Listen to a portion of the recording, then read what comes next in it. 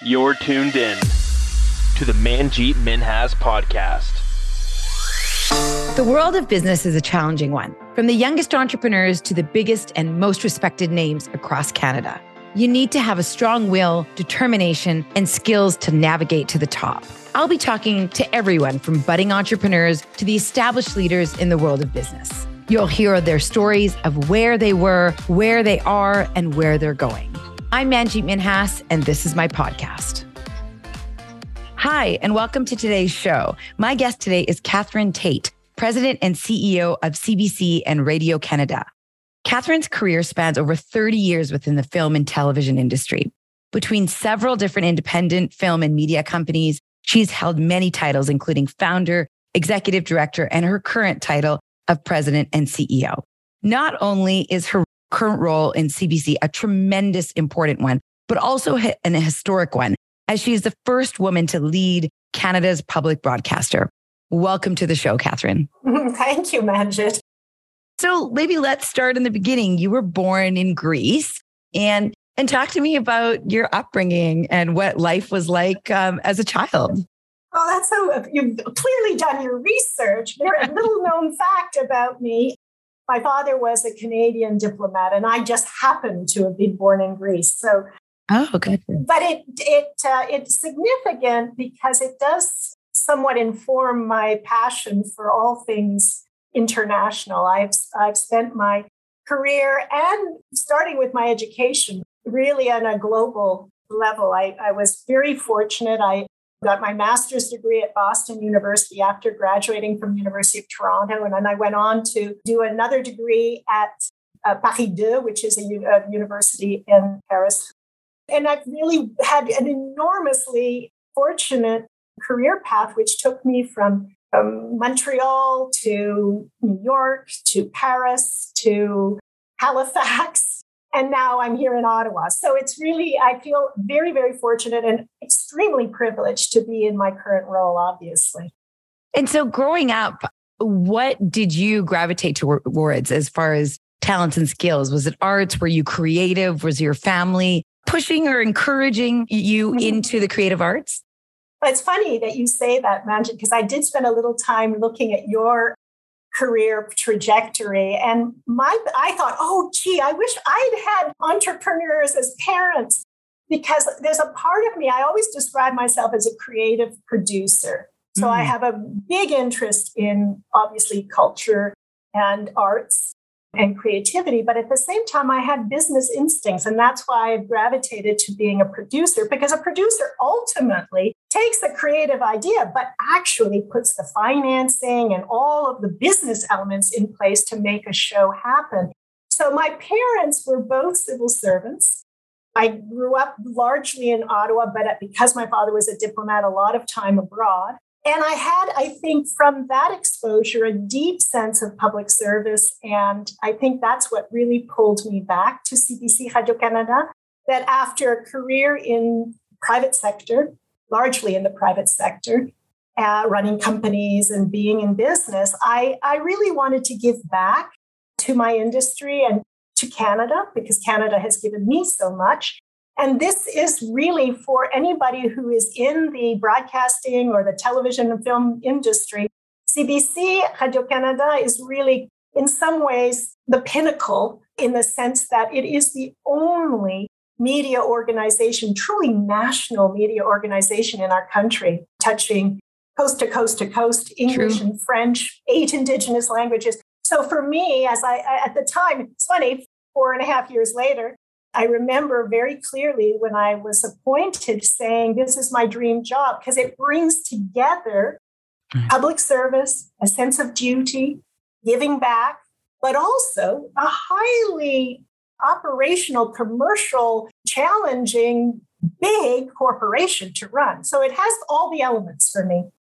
And that's really rare that you say that you had arts and business instincts, because usually it's one or the other. And sometimes in the arts community, hence the term starving artist, is that most people who have that creativity and that background in arts aren't necessarily great business people. And so it's a unique combination to have that talent and skill, but also recognize that that is where some of your interests lie. And so when you decided that you were going to go to university, tell me a little bit about those experiences. What did you find similar and what did you find different and that you took from each of those places? Well, it's interesting because it wasn't always clear to me that kind of push and pull between the arts and business. And again, because I came from a family which was more civil service focused, I didn't realize what it was to be an entrepreneur. So when I went to university, I actually started in mathematics and in geology. I thought I wanted to be a geologist. And after a year or two in the mining engineer program, I thought, holy cow, I'm in the right place. So I switched to philosophy and literature. And that really filled me in a different way than the sciences. But the sciences have always been a big part of my interest. So when I went to Boston, I actually, a little known fact, my master's degree is actually in research methodology. So there's a kind of a sort of a scientific bent to my interest. So that was really about audience analysis, understanding audiences, understanding how you measure interest in communication. So after that degree, I went back to modern philosophy, and the degree that I took in France was really about modern philosophy and analytical thinking. So kind of a strange adventure, but really for me, what I was looking for, I guess, in all of that was where do I fit and how do I contribute? And having this kind of peculiar mix of science and arts, what is my path? And so when I finally ended up working in the cultural industries and finding this producer thing, which I had never really, I didn't know what it was. Right. And in fact, I don't think anybody, my family still doesn't understand what it is because producers create something from nothing. It's not like you're in the beer business where you come up with a formula and a product and then you put it on a manufacturing line. Producers and most of the people who work at CBC Radio Canada are creating something new every day. And that's an enormous distinction because it requires a focus, but also an agility to respond to changes in the market. And it's so rare, like you were part of Dragon's Den, it's so rare that a show becomes an icon and becomes something that lasts and endures. Because generally, 1 season, 2 seasons, you're lucky. So anyway, adventure has been my guiding principle in my career. And along with that, I guess, you've had a quite remarkable career that has gone to different places. You started in the 80s as policy and planning manager for Telefilm Canada, and then you became director and cultural attaché with the Canadian Culture Centre in France. And then you went on to become president and CEO of Salter Street Films, which produced one of my favorite shows, still to this day. This hour is 22 minutes. And like you say, that is the pinnacle also of creating something new every single day from nothing, which takes a special group of people for sure. And so you definitely have had a lot of different roles in media. And so what attracted you and what made you want to move and challenge yourself in order to take roles within the media industry that really not only were challenging, but were very new, not only to you, but to females? And as you say, there was no real definition of what all these roles and these titles necessarily were at the time. It's interesting because I was thinking a little bit about that career path. And I was trying to think, what is the common element between all these different roles, some of which you described? And I would say that each new job was a stretch. And for me, that stretch had fear embedded in it because like most people and many women, I was constantly concerned that I might be an imposter and might not be able to perform. But I was so fortunate that there were people around me who saw at least enough of the ingredients necessary for the particular role that were willing to take a risk on me. And one job you didn't mention, which was very, very important, kind of a definitive for me, was my role as executive director of a nonprofit organization called the Independent Feature Project in New York. And that organization is the largest trade organization of independent filmmakers in the United States. And I came from being a cultural attaché in the Canadian diplomatic service to that. And that job required building membership.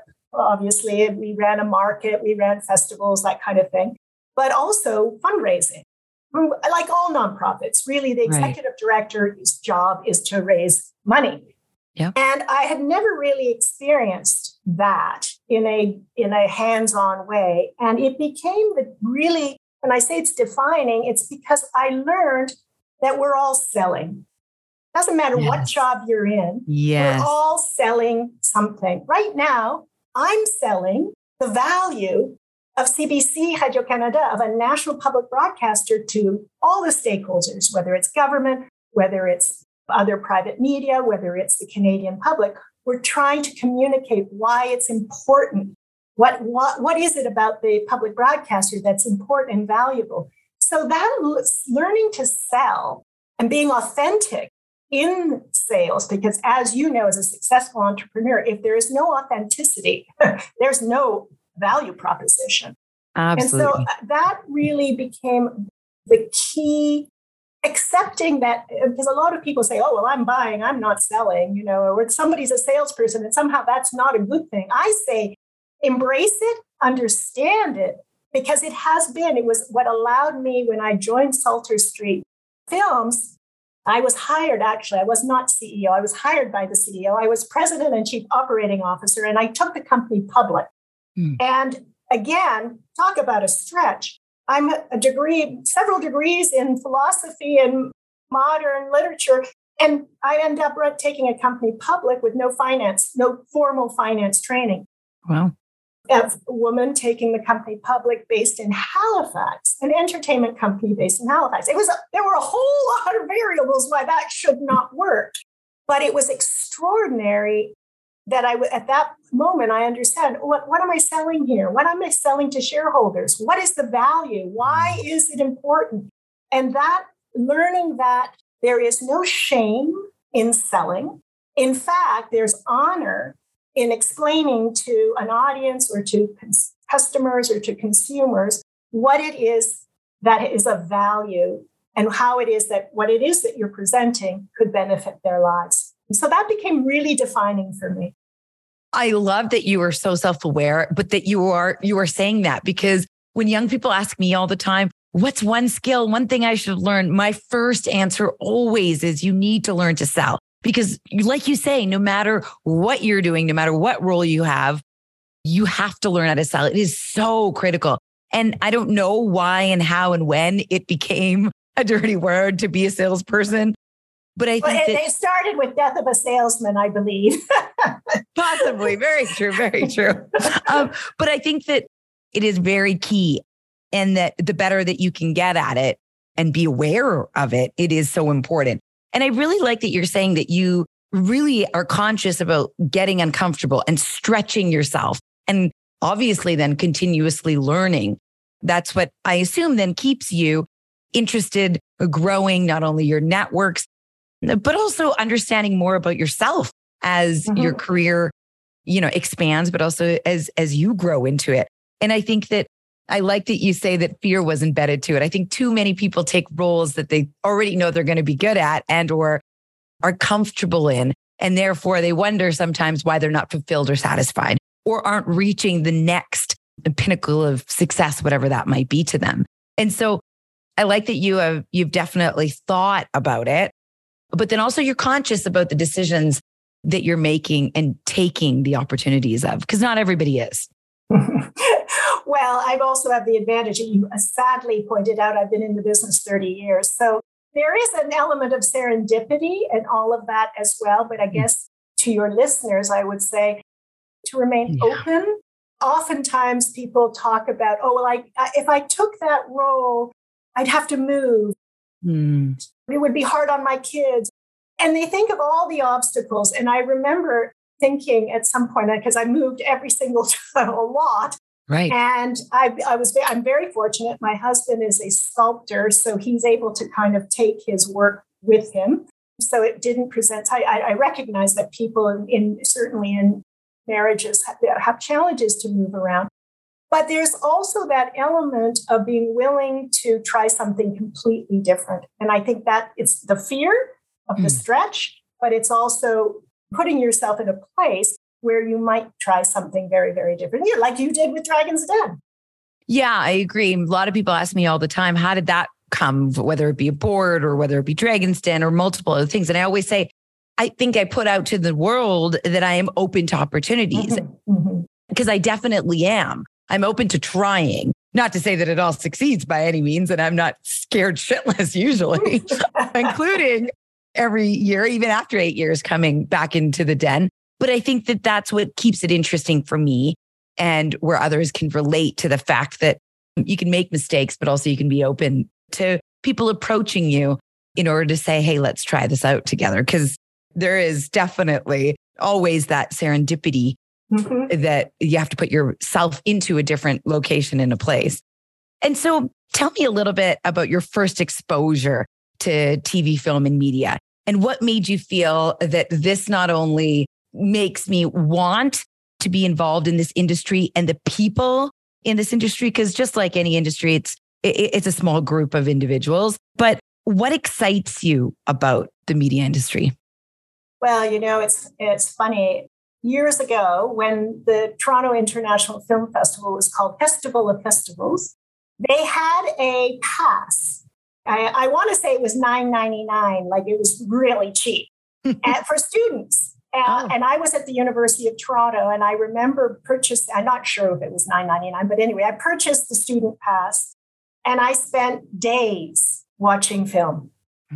And film became really my dearest escape from whatever was going on in my life. And it has been a part of my life. I would consider myself to be, a cinephile.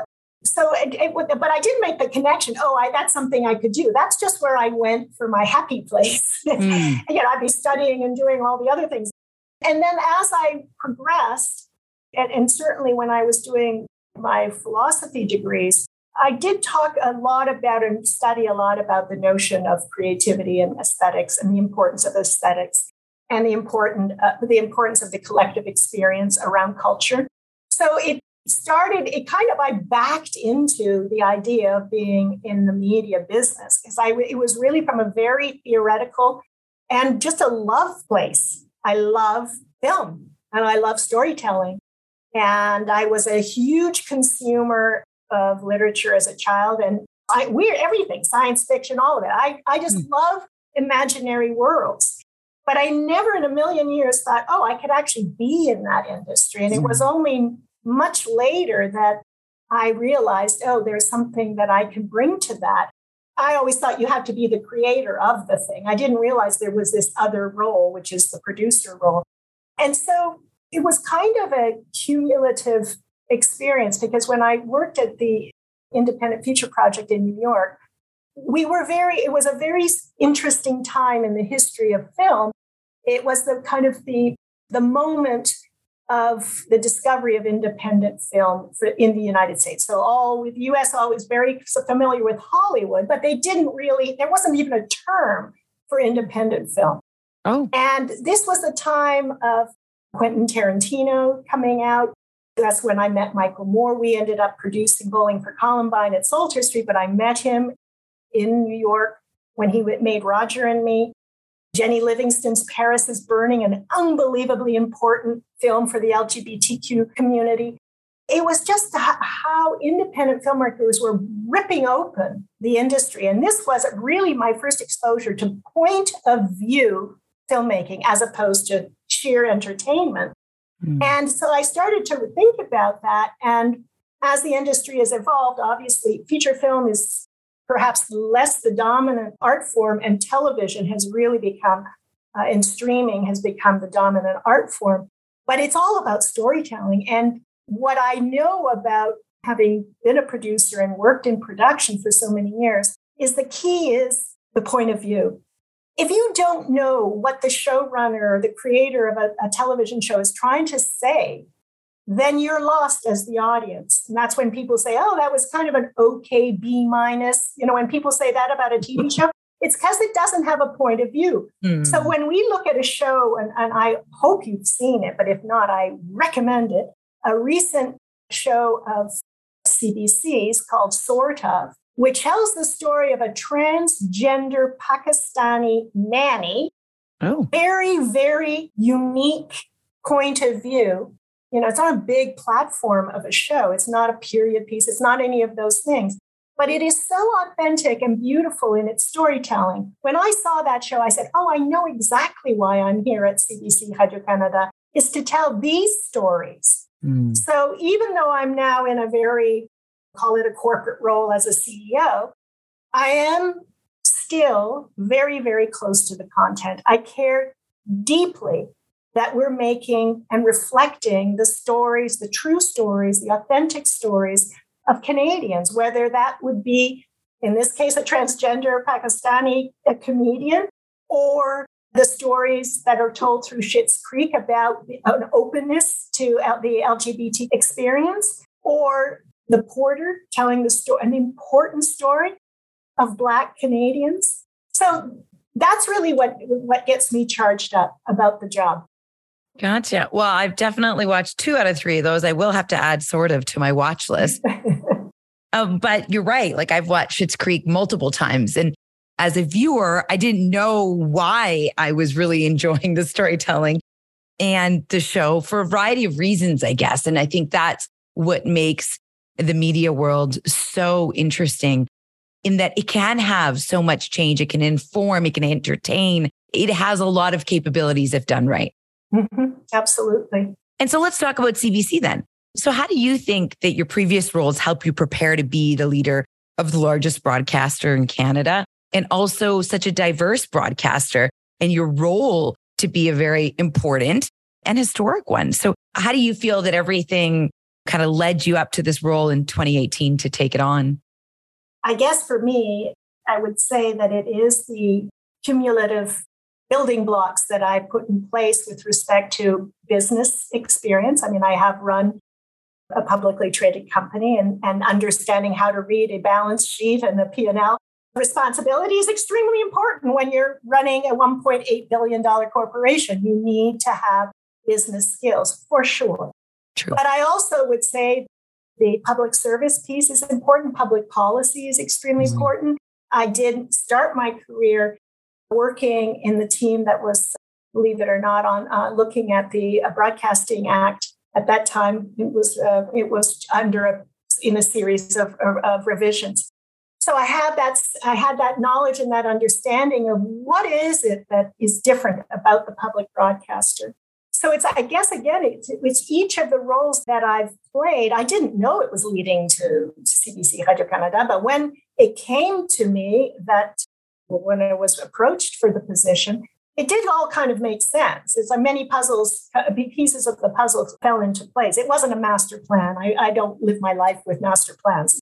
But I do think that apart from being the first woman to run this organization, it took 80 years, by the way, I am also, I believe, the first producer to have held the role. And that brings a different sensitivity and whatever that is, positive or negative, it's a different set of skills. So all that to say, CEOs bring different leadership and different qualities. There is no one formula for being a good CEO. I think at the end of the day, it's about being able to inspire people and to support the people in the phenomenally good work they do. I can't take any credit for the brilliant journalism that this company produces in English and French and 8 Indigenous languages each and every day. These people are the top of their profession. And I don't even have a background in journalism. So that's been a huge learning curve for me and understanding, what is it to be a truly independent public broadcaster? Because a lot of people don't understand that there's a very distinct separation between the journalism and the management and government. So that's very important to protect. And that's become a big part of what I do, is trying to explain to Canadians, your public broadcaster is here to serve you first and foremost, the public, not to serve the government, to serve you. That's just been phenomenally interesting. But all that to say, everybody should dream, if they're in the media industry, of running a big broadcaster or a big media industry. It doesn't have to be in television, radio, and digital. It can be in any number of areas. It's a great way of combining, as we started our conversation, business and creativity. So you are the first woman, as I mentioned, to be in the position at CBC. And that's a very positive sign of change and progression, even though it took 80 years. But what else do you see happening in the next, hopefully within the decade, that can really accentuate and legitimize all of the expansion, progression towards equality, towards social issues that, as an industry, maybe sometimes the media industry has been a little bit behind? I feel like in some cases now it's starting to leapfrog in some areas. And so I think that it's positive change. And so what do you see from the insider's view, I guess? Well, for sure, the public broadcaster, the national public broadcaster here in Canada has a very important leadership role to play in societal change and reflecting societal change. We have a leadership role, for example, in the area of sustainability. We are, last year we announced a greening strategy, not just in how we run our operations, but in how we produce shows. And we expect our independent producers to be making significant commitments to improving their carbon footprint. That's a role that the public broadcaster has to. So sustainability, accessibility, and of course, in the area of equity, diversity, and inclusion. And that's perhaps what you're referring to. I had no idea when I joined CBC Radio-Canada that it would, that we would have a 2-year pandemic or 2.5-year pandemic. Right. And right smack in the middle of that, we would have the biggest social justice reckoning, both on the Black Lives Matter side, but also in the case of the Indigenous discoveries that were made. Yes. And at Kamloops and in other locations around the country, and really a reckoning around the profound damage of the residential schools. Mm-hmm. So right in the middle of we're trying to serve Canadians and keep them informed during a major global pandemic. And at the same time, we're hit with this conversation and urgency around social change. And again, and I certainly wasn't just me alone, it was we as a company with our leaders, with members of those underrepresented groups, we started a very, very important work about what can we do to not just radically change our thinking, because anything that feels like radical, well, you break it, you fix it. Will it last? Will it endure? How do you lay track for a truly representative public broadcaster? We're in the very important national public institution. We touch every corner of the country. How do we lay track to ensure that underrepresented Canadians see themselves in our ranks, whether that's who's on screen, who's behind the camera, who's telling the story, what kind of stories we're telling? Oftentimes people think, well, it's just about entertainment. Well, no, in the newsroom, who's assigning the stories of the day? How are we telling the stories? Are we sensitive to the communities that we're trying to serve? Do we just go in and grab a story and leave? Or do we stay? Mm-hmm. Do we show our commitment to really representing that community in an authentic, respectful way? So that whole conversation, I would say, if I had to name one thing that has really that surprised me, that I didn't know we would be dealing with, that surprised me, but that also enriched my own personal experience. It has been, I've learned so much. I was not trained in social justice, race relations, or any of it. So it's been it's required shutting up and listening, and then figuring out with those people at the table how to make meaningful change. I like that attitude. I think that, like yourself, many leaders in this country were not trained in those things. And so it was, and the ones that I feel not only came out of it, but are continuously enriching themselves, their teams, their company, and learning about it, are actually open, like you say, to listening and talking less, but listening to those who are, subject matter specialists, but also wanting to have the conversations. And and are able to have those conversations.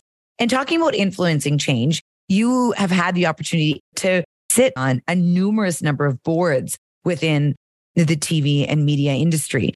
And so there's so many here. I'm not on them anymore. I stepped down from all those boards when I joined this company so as not to be distracted from the main event, which is running the CBC Radio-Canada. So I guess previously you sat on numerous boards, and it obviously gave you a lot of value, knowledge, and experience to your position, but also you were able to help influence change sitting at some very big tables. So why was that, and I'm sure it will be, once again, important to you to be able to sit at those tables of influence to help change in order to not only inform yourself about what others are doing and believing, but in order to have those conversations? Well, I would dovetail back to a comment you made with respect to the media industry. The reality is, I thought because media is about communication and storytelling, that would be, in fact, a more progressive place for women when I started my career. But as you have pointed out, in some instances, media has been behind. And I just would like to explore that for a second, because you ask yourself, why? Why is it that we don't have more shows about transgender Pakistani nannies? Why is it that we didn't have more shows with Black lead actors? And the reason why, again, as a producer, broadcasters have limited funds, and it doesn't have to be a broadcaster, movie studios, limited funds, high risk money, very high risk, right? Because unlike, and I go back to the beer bottling business, you have one shot when you're green lighting a movie or a TV show. And if they get it wrong, it's a disaster and you lose that money. So what happens? The instinct is that you hire the same people with whom you've made successful shows previously. So that might be the white showrunner, the tried and true writer.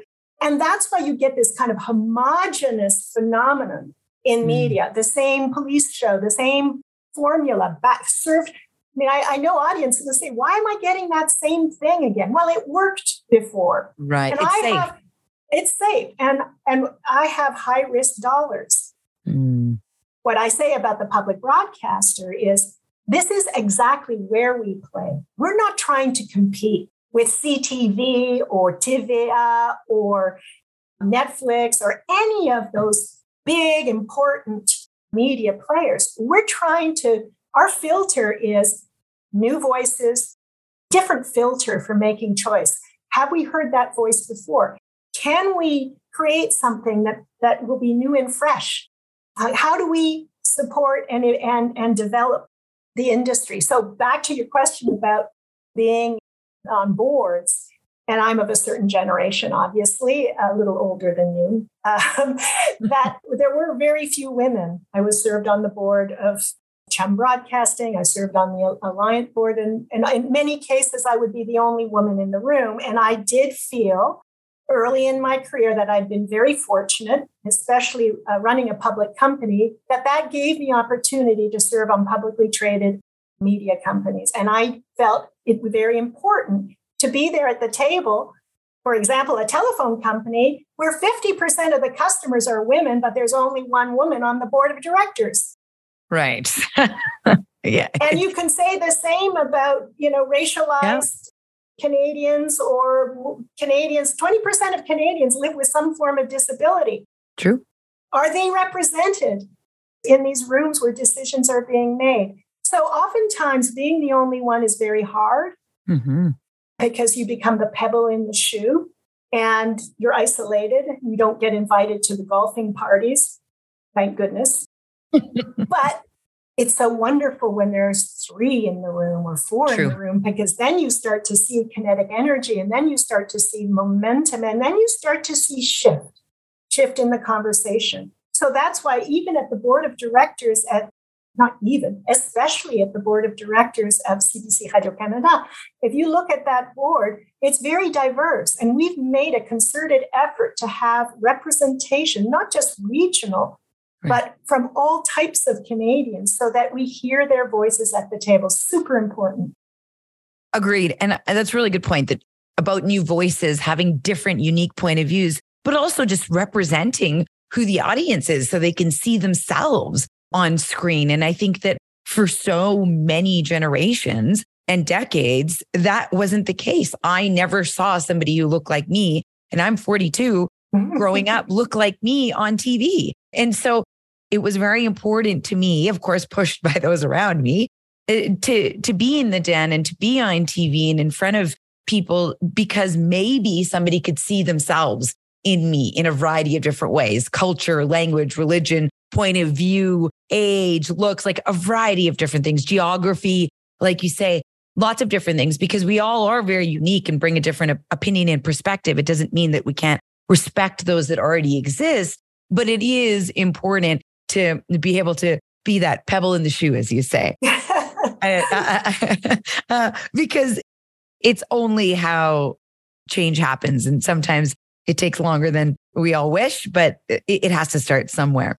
And so what would be your best advice for somebody who has been through a lot in the media industry and anybody who's feeling like it might be something that they would be interested in? How should they maybe start or look at what their talents or skills are to bring to the table? Well, I would say to all the introverts out there, do not be put off by the big brazen personalities that you think are there in those jobs, because I'm an introvert. So I've had to learn how to thrive in this industry that seems to be filled with big personalities. That would be point number one. So be brave and be bold.